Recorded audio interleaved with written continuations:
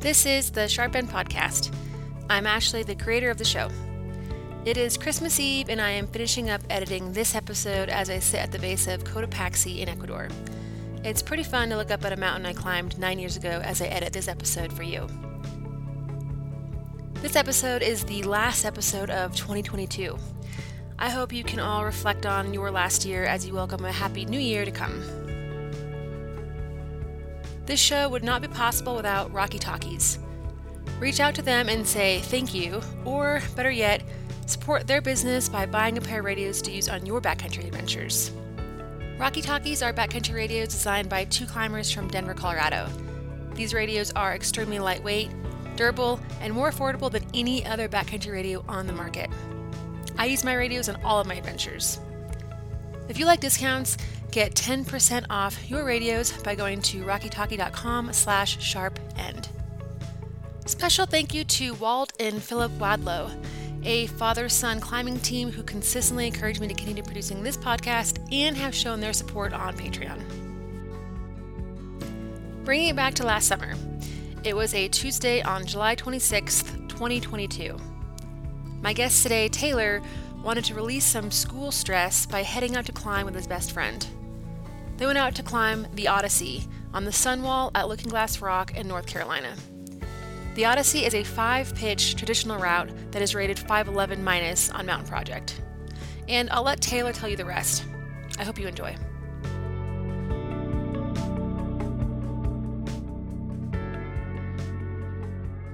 Yeah, my name's Taylor Fields. I'm a 27-year-old college student here at the University of North Carolina at Asheville. I moved to the area 3 years ago and took up rock climbing shortly after. But first and foremost, I kind of want to say thank you to a host of people. Clay Sykes for being the best mentor and friend a young man could ever ask for. Lisa Sykes for being a second mother to me and going above and beyond the call of duty. Karen and Philip for their continued love and support. Graham Phillips, Ben Keegan, Jacob, Zach Mintz, Karsten DeLapp for helping me endure the accident and facilitate the ensuing rescue. And for all the emergency responders and their associated organizations, Brevard Fire Department, Cedar Mountain Fire Rescue, Conisty Fire Rescue, Lake Togsway Rescue, Little River Fire Department, North Transylvania Fire Rescue, Rosman Fire Rescue, Transylvania County Emergency Management, and Transylvania County Fire Marshal, who helped evacuate me and get me to the hospital in an extremely efficient manner. And last but not least, my brother John Henry, who has moved in with me and put his life on pause to cater to my needs. From driving me to class every Monday, Wednesday, and Friday to cooking my meals and picking up all the hard work I have been unable to do on my own. I really love you, and I know it can be hard of showing it. To wrap this up, I'm eternally indebted to each and every person mentioned above, and so thankful for their support on July 26th and today, October 13th. Much love. Wow, Taylor, thanks for introing with that. That's really moving, and it's really amazing how many people and how many organizations it took to surround you with support. So that's really exciting, and I'm grateful for all those people too. So thank you so much. Yeah, and like a little bit of the backstory. So it's Tuesday, July 26th. I'm studying for a final exam this summer, and I'm really stressed out about it. So my normal stress release is to either go mountain bike or to rock climb.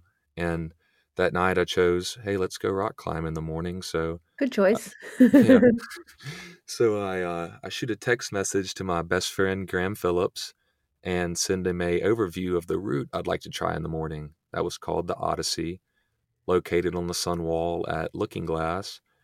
And yeah, it's not really known for having a lot of easy climbs. It kind of caters towards the hard men of North Carolina that I found out after the fact. Definitely wouldn't consider myself a hard man by any stretch of the imagination, but at the time I definitely let my ego get in the way of my actual ability and really should have treated that climb like a final exam in itself, not as just a simple way to go out and blow off steam.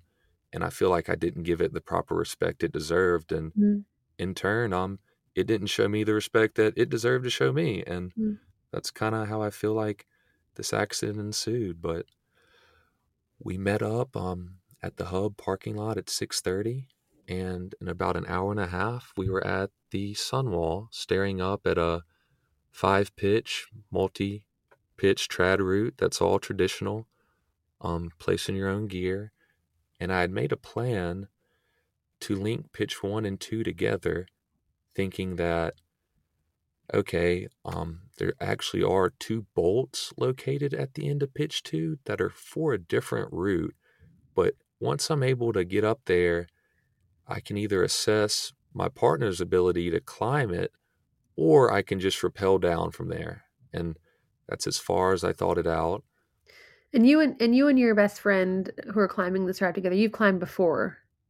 We had, and in fact, he had a injury playing football. He was a stud football high school player. Broke his hand and actually had to have surgery. So when we first became fast friends, he was not able to rock climb because his hand was recuperating. So we did things like train for triathlons together, just run, swim, do everything but climb. And over the past 6 months, he moved up to Minneapolis for an internship and just fell in love with going to the climbing gym. So I flew up to Minneapolis in early July, and we went out to Devil's Lake, Wisconsin, and did some single pitch kind of adventure routes there. Again, no bolts, all traditional gear, and just had an absolute blast. We finished that at 3 in the morning, drove directly to Red Rocks, not Red Rocks, the Red River Gorge, and then did a bunch of sport climbing for the next 2 days. So as far as knowing him goes, I knew him extremely well as a person, his character and his attitude, but we didn't have as much climbing history as needed to take on the route, the Odyssey. And that was Mm-hmm. completely my fault, looking back on it. He was in no position to be on that route, and that was strictly my lack of judgment. And looking back at it, climbing's a closed loop system. You're on one side, your partner's on the other. You want a partner that, you may not even like him, but you want him to be confident in his ability and him to be confident in your ability. And while I'm fully capable and confident in Graham, we honestly just had no business being on that route. We could have easily spent the rest of the summer, plugging gear on 5.7, 5.8, 5.9 routes and just getting our systems dialed in, getting everything we needed to go conquer the Odyssey, to give it the respect it deserved, and to really finish that route. And through my lapse of judgment, I just didn't recognize that at the time. Mm-hmm.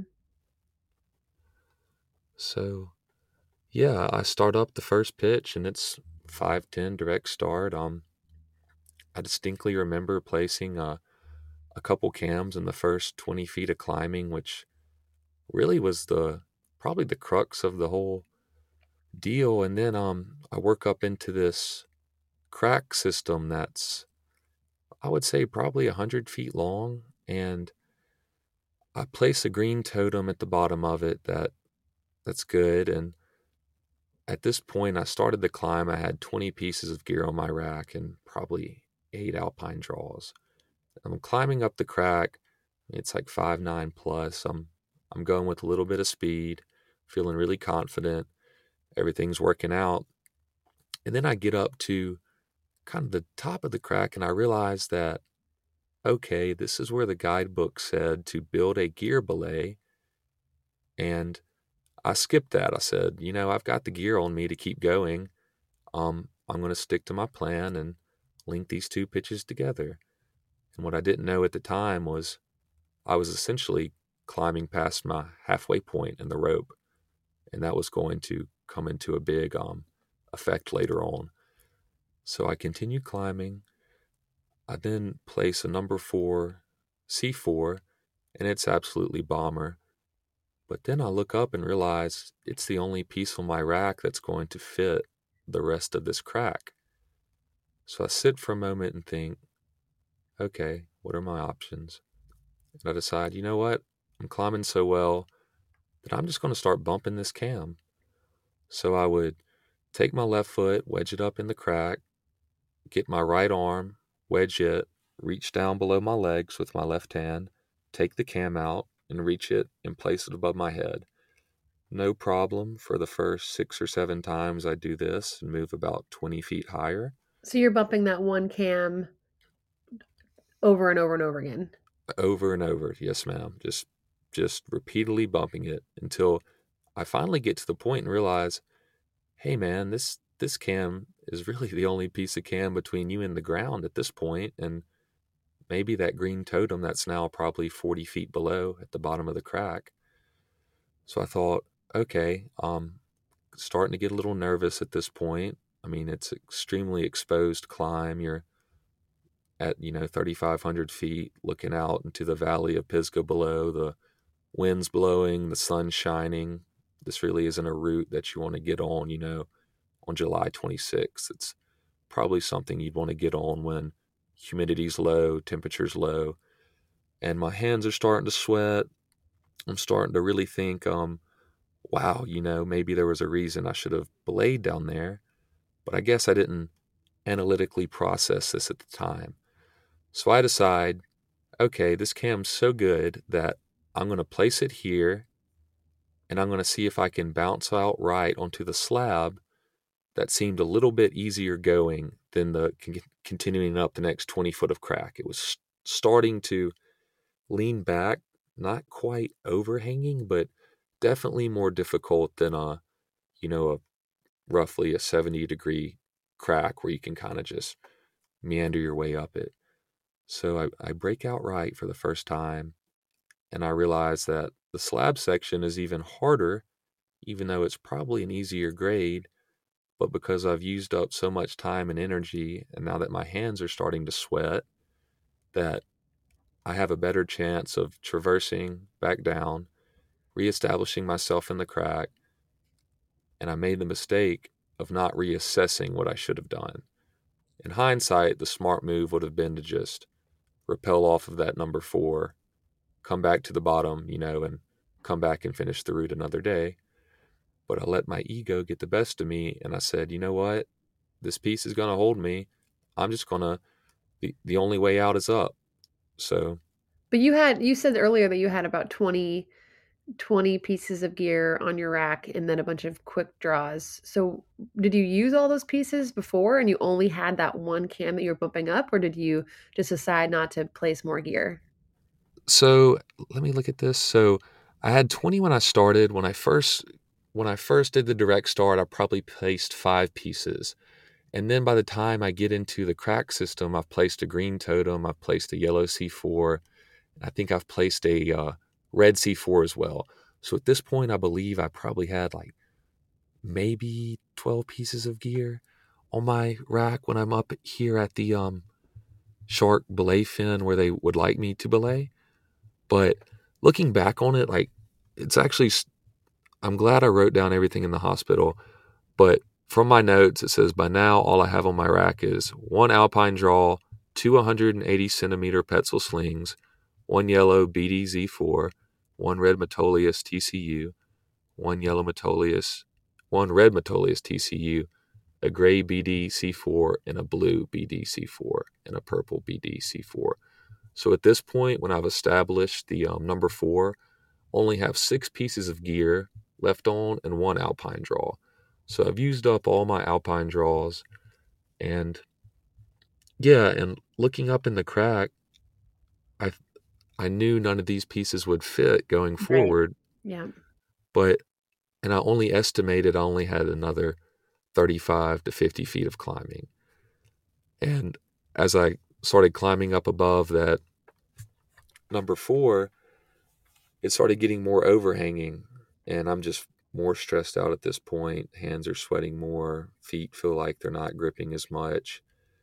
And I finally look in the back of the crack, and it kind of is constricting down, but still flaring. So just to help my mindset, I placed that gray BD-C4, and it was very undercammed, and I placed my last Alpine draw on it.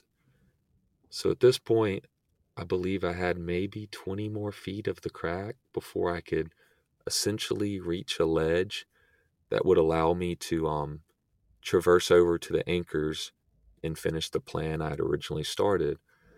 Well, now I'm sitting here with this really mental piece of gear. There's no way it was going to hold a fall. And I decide now I need to break out onto the slab again. So I break out onto the slab. I climb up maybe a body length or two. And Looking Glass is known for its unique features called eyebrows. It's like a weird way the water runs off of the rock. It creates these horizontal eyebrows that they're either really good for pieces of gear or they're extremely flaring. And that's why a lot of people use tri-cams. But I didn't have any on my rack at the time. And for the time being, I just took my, it's actually a blue Metolius. I know I said I didn't have that on the rack, but looking back, it was a blue Metolius Zero. I placed it into the flaring horizontal, and I knew it was also a mental piece of gear, but it helped me get my Elvis leg from shaking so bad. And at this point, I didn't have another draw, so I had to clip directly to the piece. And this created an extreme amount of rope drag, and I would estimate I was 160 feet above the ground at this point. We're climbing on a 70-meter rope. So I can actually hear Graham talking to two people that have walked up below. Come to find out they'll play a crucial part in the rescue later. But this was really messing with my mindset, like hearing him speak with these people below me. Because you thought maybe he wasn't giving you the full attention? Yeah, and again, this is my responsibility. I should have set some ground rules, like, hey man, like I could have yelled like, hey, watch me, but because of my mistake by wanting to lay pitch one and pitch two, I'm 160 feet above him, slightly up a slab, so he can't see me and really couldn't hear me very well, even if I yelled at him. And I figured, that would just be a bad call. So anyway, that's not helping the headspace. I put in this blue Metolius. I climb up another body length, and maybe 10 feet to my right, at a 45-degree angle, I can see the two bolts that are from this adjacent route. And they're just so tantalizingly close, I can like almost taste them, like, God, just please let me get over to those bolts. And then I just cannot bring myself to make this one move. I would like to say it's like 5'10", but realistically, I bet it was like a 5'8" slab move. Like, no big deal, right? But my hands are greasy, my feet are slipping. I'm at this point just trying to look at the horizon line, take deep breaths, and say, you know what, man, you got this. And I decided I didn't have it, tried to make the move. My left foot slips. So then I say, I'm going to down climb back to that gray C4 and then just get back into that crack system and And how far is it to down climb to the C4? At this point, I think it's probably 25 feet, maybe, Of like crack climbing. of a little bit, probably 10 foot of slab climbing, and then the rest of the 15 feet would be the crack. So, Yeah. and I just try to down climb, and as soon as I try, my feet blow. I feel that rope come tight. The Metolius blows out, just boom. It sounds like a rifle shot, honestly. Um, I fall to the next gray C4, same thing, goes tight, boom. And And at that this, pops. yes, ma'am. And at this point, I'm not thinking anything. Like, everybody wants that asks me is like, hey man, did your life flash before your eyes? Like, nah, actually, no, not at all. That first piece popped and I thought, shit. The second piece popped and I thought, oh boy. And then I just distinctly remember falling for what felt like a very long time. Yeah. And when the rope finally gets taut, it feels like you basically lassoed a tree and have attached it to your car and are like trying to pull yourself out of the mud. Like, it is just tight as all get out. And I'm assessing myself, like touching my arms, touching my head. Look at my leg, left leg, you're good. Look at my right leg, and it's on backwards. I'm like, okay, I can't believe this just happened. I took a fall. I'm alive, but I'm looking at my tibia and fibia and talus completely outside of the skin. And Bone was outside of the skin. yes, completely compounded. And Yeah. and so I knew to remain calm. So I at this point I'm probably 40 feet above Graham, and the guys he's talking with, they still can't see me because of the way the route works. They still don't have eyes on me. And they said when I fell, it sounded like a tree snapping. So we assumed that was my leg, but they go, "Hey, are you okay?" Say, "Actually, I've compound fractured my leg. This is going to sound weird, but I'm going to need you to lower me as fast as you can. It doesn't hurt, but I'm worried I'm bleeding out." And then we said, "Hey Graham," or I say, "Hey Graham, how much blood is in the human body?" I think he said like 6.5 liters. I'm like, I think it's like 3.75. He says, "Why do you ask?" I said, "Well, I'm looking at like at least a liter right here, and every time my heart's beating, just more blood is just shooting out. It's like a second delay, but here comes more blood." And It's it's shooting out, like it's squirting out, or it's sort of like bubbling out. it's um it's like it goes in spurts. It's basically like if you had one of those old school Gatorade water bottles that had the nipple twist cap as a kid, and you'd like squirt them. It was just little bits of squirts of blood. Like every time my heart would beat, there'd be a little bit of delay, and then a little bit of blood would just squirt out onto the rock. So I'm thinking, okay, man, you're bleeding out. Um, I don't know why it doesn't hurt, but hey, Graham, could you lower me as fast as you can? I've messed up. You're not going to be able to lower me to the ground, but just lower me. And he goes, "Are you sure your leg's broken?" Like, "Yeah, I'm pretty sure." And Pretty sure I can see the bone poking out of my leg. so yeah, he lowers me.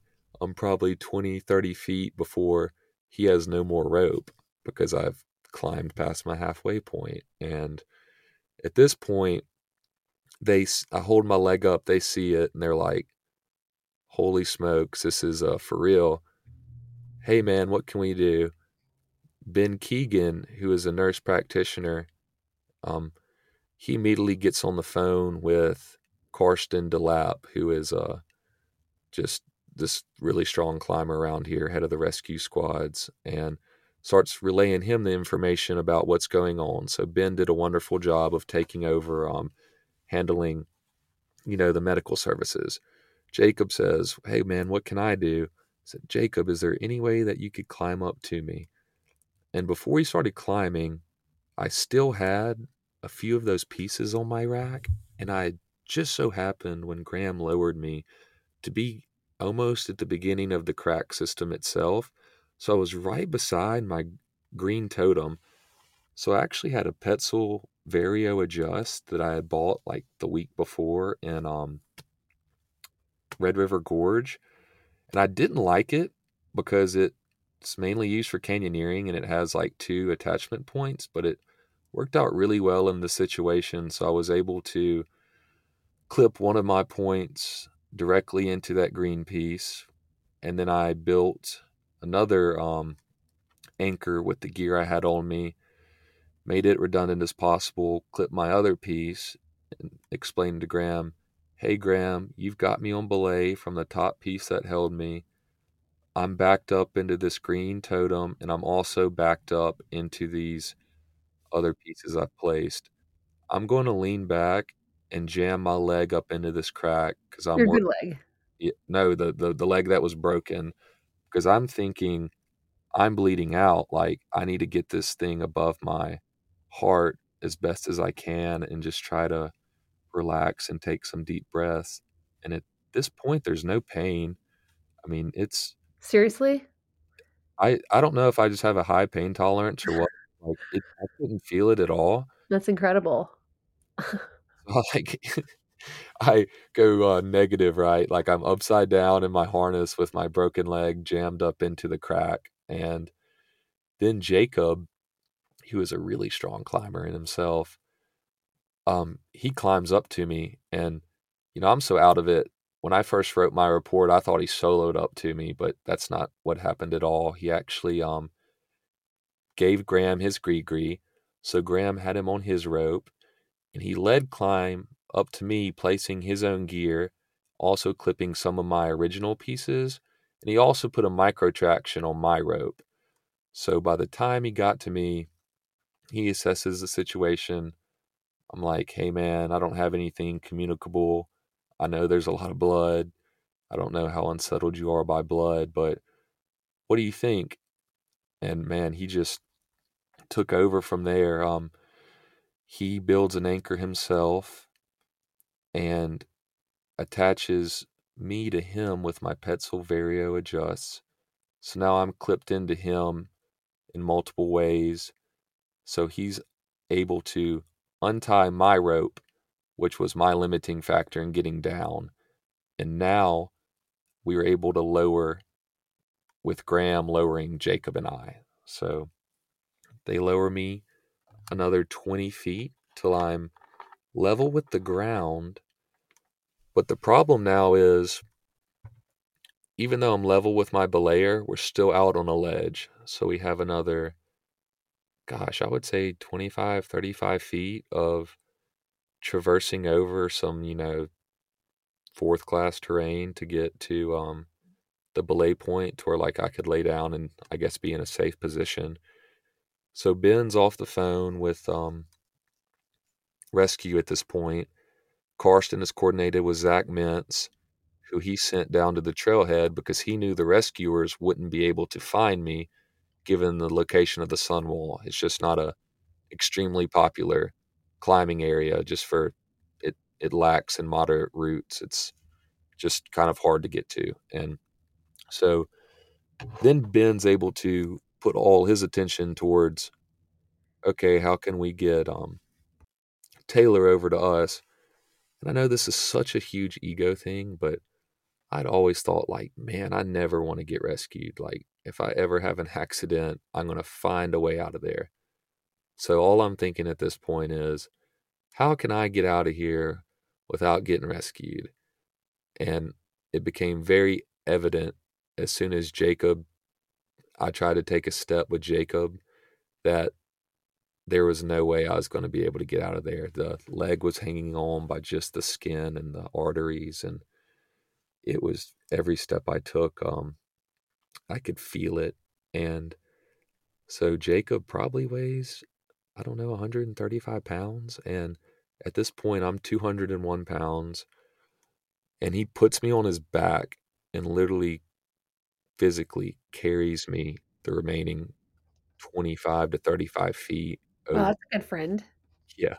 What a, and I didn't, and I had just met him in passing at this point. So yeah, immediately became pretty good buddies at this point. He's an absolute stud, and thank you, Jacob, for doing that for me. He gets me over to Graham, and they're all looking at it. Um, at this point, we thought maybe laying down would be best, and I had no pain. I was like, you know what? We're not going to be able to self evac unless you cut down a bunch of trees and stabilize it, like maybe you could in the really worst case alpine scenario. But the rescue squad's already on the way. Let's just keep your blood pressure level high. So I took a rope, tied it around the injured leg above the knee, and tied that rope up into a tree to where it was kind of hanging by the rope and didn't have to move back and forth. And Ben calls, it was either a doctor or another nurse practitioner, or maybe even a paramedic. It's a little hazy, but he's looking at the wound and explaining to him, hey man, what kind of bleeding am I looking at? The guy goes, is there coagulation? Is it red? Is it light red, dark red? And he's able to assess, hey, you're not bleeding out. It's actually coagulating. So just keep your blood pressure high. So at this point, the team's worked well. Graham's done everything in his ability to get us down. Jacob quite literally did a one-man rescue. Ben called in the rescue services. You've now got Carson and Zach on the way with all the rescue squad, and now we're just sitting there for, I would say it was probably an hour and a half before a rescue member got there. And the first guy that arrives on the scene was so cool. He had brought like some beef jerky and stuff like that, but he proceeded to like start sawing down some of the rhododendron trees to where they could place a litter there. And yeah, so the rest of the rescue services get there. They put a litter down, and they give me a shot of morphine and Dilaudid, I believe. And at this point, I honestly felt like, oh, dude, I could walk out of here. Like, I don't even need you guys anymore. Like, so that was transcendental experience. I never experienced a painkiller like that. And yeah, then I would say over the next 20 minutes of them analyzing my condition, um, not setting the bone, but wrapping it and Like splinting it. yes, they were making sure that, I wasn't going to get any more dirt and debris in it than was already in it. And yeah, they came up with an excellent plan.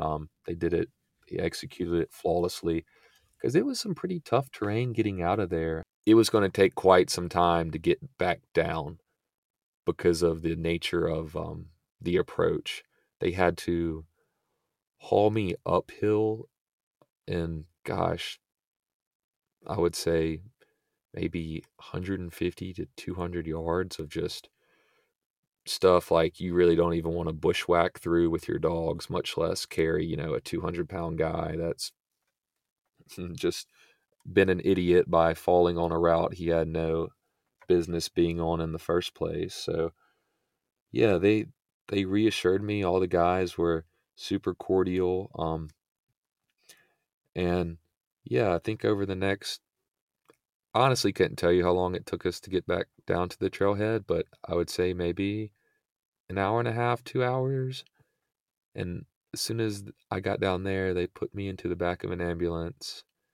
And I specifically remember we couldn't leave until we accounted for the Dilaudid and morphine vials. So I think they gave me 4 morphine vials and 2 shots of Dilaudid. And then the ambulance takes me to this place called the Fish Hatchery in Pisgah, which is basically just a trout raising farm where they release them into the river every year. But more importantly, it has a big open space where a helicopter can land. The helicopter then picks me up, puts me in the back of it, and I guess out of audacity, I started my Strava just because I wanted to see how fast a helicopter could get from Pisgah to Greenville, South Carolina. And that took about 20 minutes. So it was actually really eerie experience taking off and then like looking directly at the route that I had just, fallen completely off of. But we make the 20-minute trip to Greenville and get to the hospital where I had a absolutely professional team. The entire nursing staff at Pisgah Greenville Hospital, they were amazing and offered me support and assistance every step of the way, no pun intended, as well as the orthopedic team of resident medical students who checked on me every day at 4 a.m. for 3 weeks, and Dr. Adams who performed my surgery. Um, but yeah, that more or less sums up the immediate aftermath of the accident and them extracting me back down and getting me to Greenville Memorial Hospital. But I guess it really doesn't go into, lessons learned or anything like that. If you would like to talk Yeah, about I am that. really curious, what you did learn and what you and your partner both learned from this incident. You know, to quote from the Selected Climbs of North Carolina by Jan Lambert and Harrison Scholl, Looking Glass is an enigma relative to other climbing areas in a drivable distance. considering the fact that you can climb true multi-day granite big wall routes that require a full arsenal of aid skills, jam hundreds of feet of splitter crack, smear and pull up 500-foot walls of eyebrows at every difficulty level, I would say it's the best known climbing area in North Carolina, in the South in general. That morning I was climbing on the Sunwall, which is feared and conveniently overlooked by most modern climbers. The stunning section of Looking Glass is one of the cliff's hardman hangouts. Although it boasts splitter cracks to steep jug hauling to intimidating jelly rolls, the Sunwall doesn't offer much in way of moderate climbing. So to harp on that point, one of the lessons was it was a complete disservice to not only myself, but more so my belay partner, to take him on a route of this level of commitment. Mm-hmm. It's a very substantial route. This is a lack of judgment on my part. We could have easily worked up to this level of climbing instead of attacking it on basically our 5th multi-pitch climb together. I also feel, make every piece of gear you place as solid as possible. This is a matter of life and death in some circumstances. Right. Like moving forward, definitely get more practice placing traditional gear, doing easier routes, having my gear critiqued. And if I have any doubts with an aspect of a climb, I need to assess those aspects with my partner and come up with a plan or a contingency to do something different, whether it be climb a different route or just back off for the day. The aspect in my situation was I clearly should have belayed from the shark's fin versus trying to extend the 2 routes together. Or if you decided to extend the 2 routes together, just making sure that your rope is long enough and that you have the appropriate types of gear on your harness to be able to place when needed, because it sounded like you only had that one number 4 for that big crack and you just didn't have any more pieces to place. You're absolutely right. 100% right. And that gets back to looking at it, hindsight, 2020. If I belay from the shark's fin, I pull my partner up there, he gets all my gear, I'm ready to go. But I wasn't thinking like that, I was thinking, let's link these 2 pitches together, we'll climb it faster, we'll get done, I'll get back, I'll be able to go take my exam. Let's, blow off some steam. So another point is just treat every climb with the respect it deserves. I went into this route as a plan to blow off some stress I'd acquired from studying for my summer exams. This route I was on, called the Odyssey, really is a final exam in itself. The route deserves so much more preparation, study, and respect than I gave it. It sounds like you had some time to recover and to process when you were in the hospital. And how's your leg doing now? It's great. I'm actually wearing flip-flops. Life is moving slower now, but I'm appreciating it, just getting to slow down. And, I'm actually went from working 40-hour weeks and doing school to now my brother's up here, taking great care of me. And I've got to devote all that time to learning. And it's been the biggest blessing, the glass is always half full. You can look at this thing, with 2 mindsets. Like, oh wow, I've got this devastating injury that it's going to take a while to recover from. Or now I can just reorientate, recalibrate, and endure and figure out a way to move forward. And that's what I'm trying to do.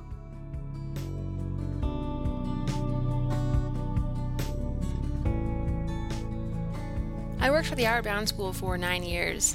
The founder of the school, Kurt Hahn, once said, "Your disability is your opportunity."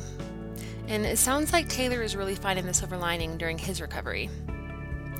Thank you so much, Taylor, for sharing your story with us. And thank you to all the search and rescue volunteers out there. Thank you, as always, to Rocky Talkies, and thanks to the American Alpine Club. Show your support by donating on PayPal or becoming a Patreon member. The American Alpine Club podcast is about telling all kinds of stories from the climbing community, breaking down the latest climbing management plan that impacts our climbing landscapes, sharing stories of climbers epicking in the mountains, trends in climbing accidents, and more. The AAC podcast preserves the legacy of legends like Yvon Chouinard and Irene Beardsley, and highlights the work of climbers who are charting the future like the Full Circle Everest team. Each episode delves into one of the 4 values of the AAC: climb, protect, educate, and connect. You can find the American Alpine Club podcast on Spotify, SoundCloud, or Apple Podcast. Check it out. And as always, remember, play hard and be smart.